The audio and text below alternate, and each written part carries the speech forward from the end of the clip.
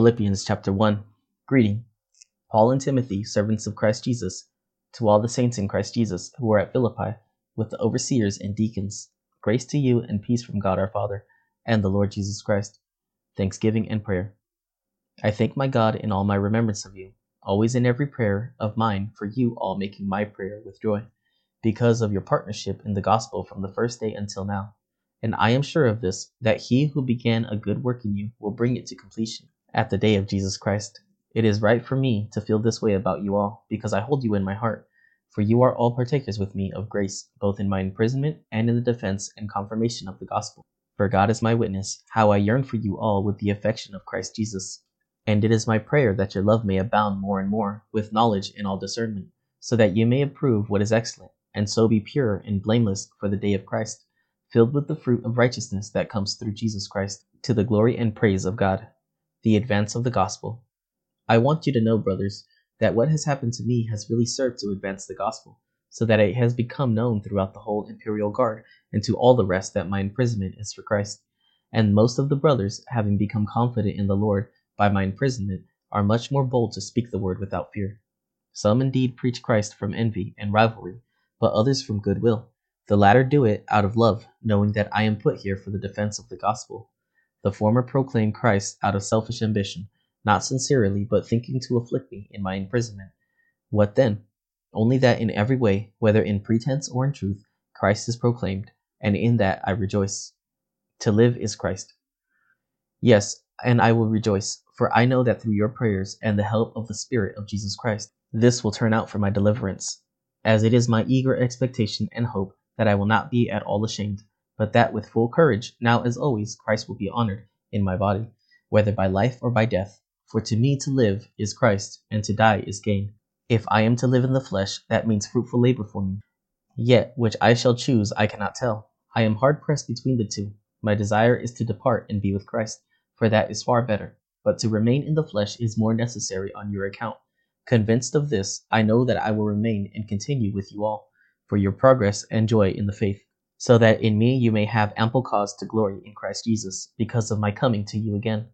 Only let your manner of life be worthy of the gospel of Christ, so that whether I come and see you or am absent, I may hear of you, that you are standing firm in one spirit, with one mind, striving side by side for the faith of the gospel, and not frightened in anything by your opponents. This is a clear sign to them of their destruction, but of your salvation, and that from God. For it has been granted to you that for the sake of Christ you should not only believe in him, but also suffer for his sake, engaged in the same conflict that you saw I had, and now hear that I still have. Chapter 2. Christ's example of humility. So if there is any encouragement in Christ, any comfort from love, any participation in the Spirit, any affection and sympathy, complete my joy by being of the same mind, having the same love, being in full accord and of one mind. Do nothing from selfish ambition or conceit, but in humility count others more significant than yourselves. Let each of you look not only to his own interests, but also to the interests of others. Have this mind among yourselves, which is yours in Christ Jesus, who, though he was in the form of God, did not count equality with God a thing to be grasped, but emptied himself by taking the form of a servant, being born in the likeness of men, and being found in human form. He humbled himself by becoming obedient to the point of death, even death on a cross.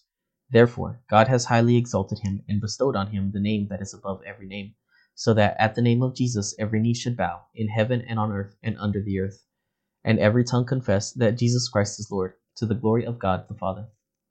Lights in the world. Therefore, my beloved, as you have always obeyed, so now, not only as in my presence, but much more in my absence, work out your own salvation with fear and trembling, for it is God who works in you, both to will and to work for his good pleasure. Do all things without grumbling or disputing, that you may be blameless and innocent children of God, without blemish in the midst of a crooked and twisted generation, among whom you shine as lights in the world, holding fast to the word of life, so that in the day of Christ I may be proud that I did not run in vain or labor in vain. Even if I am to be poured out as a drink offering upon the sacrificial offering of your faith, I am glad and rejoice with you all. Likewise, you also should be glad and rejoice with me. Timothy and Epaphroditus. I hope in the Lord Jesus to send Timothy to you soon, so that I too may be cheered by news of you. For I have no one like him who will be genuinely concerned for your welfare. For they all seek their own interests, not those of Jesus Christ. But you know Timothy's proven worth, how as a son with a father he has served with me in the gospel. I hope therefore to send him just as soon as I see how it will go with me, and I trust in the Lord that shortly I myself will come also. I have thought it necessary to send you to Epaphroditus, my brother, and fellow worker, and fellow soldier, and your messenger and minister to my need. For he has been longing for you all, and has been distressed because you heard that he was ill. Indeed he was ill, near to death. But God had mercy on him, and not only on him, but on me also, lest I should have sorrow upon my sorrow. I am the more eager to send him, therefore, that you may rejoice at seeing him again, and that I may be less anxious. So receive him in the Lord with all joy, and honor such men, for he nearly died for the work of Christ, risking his life to complete what was lacking in your service to me.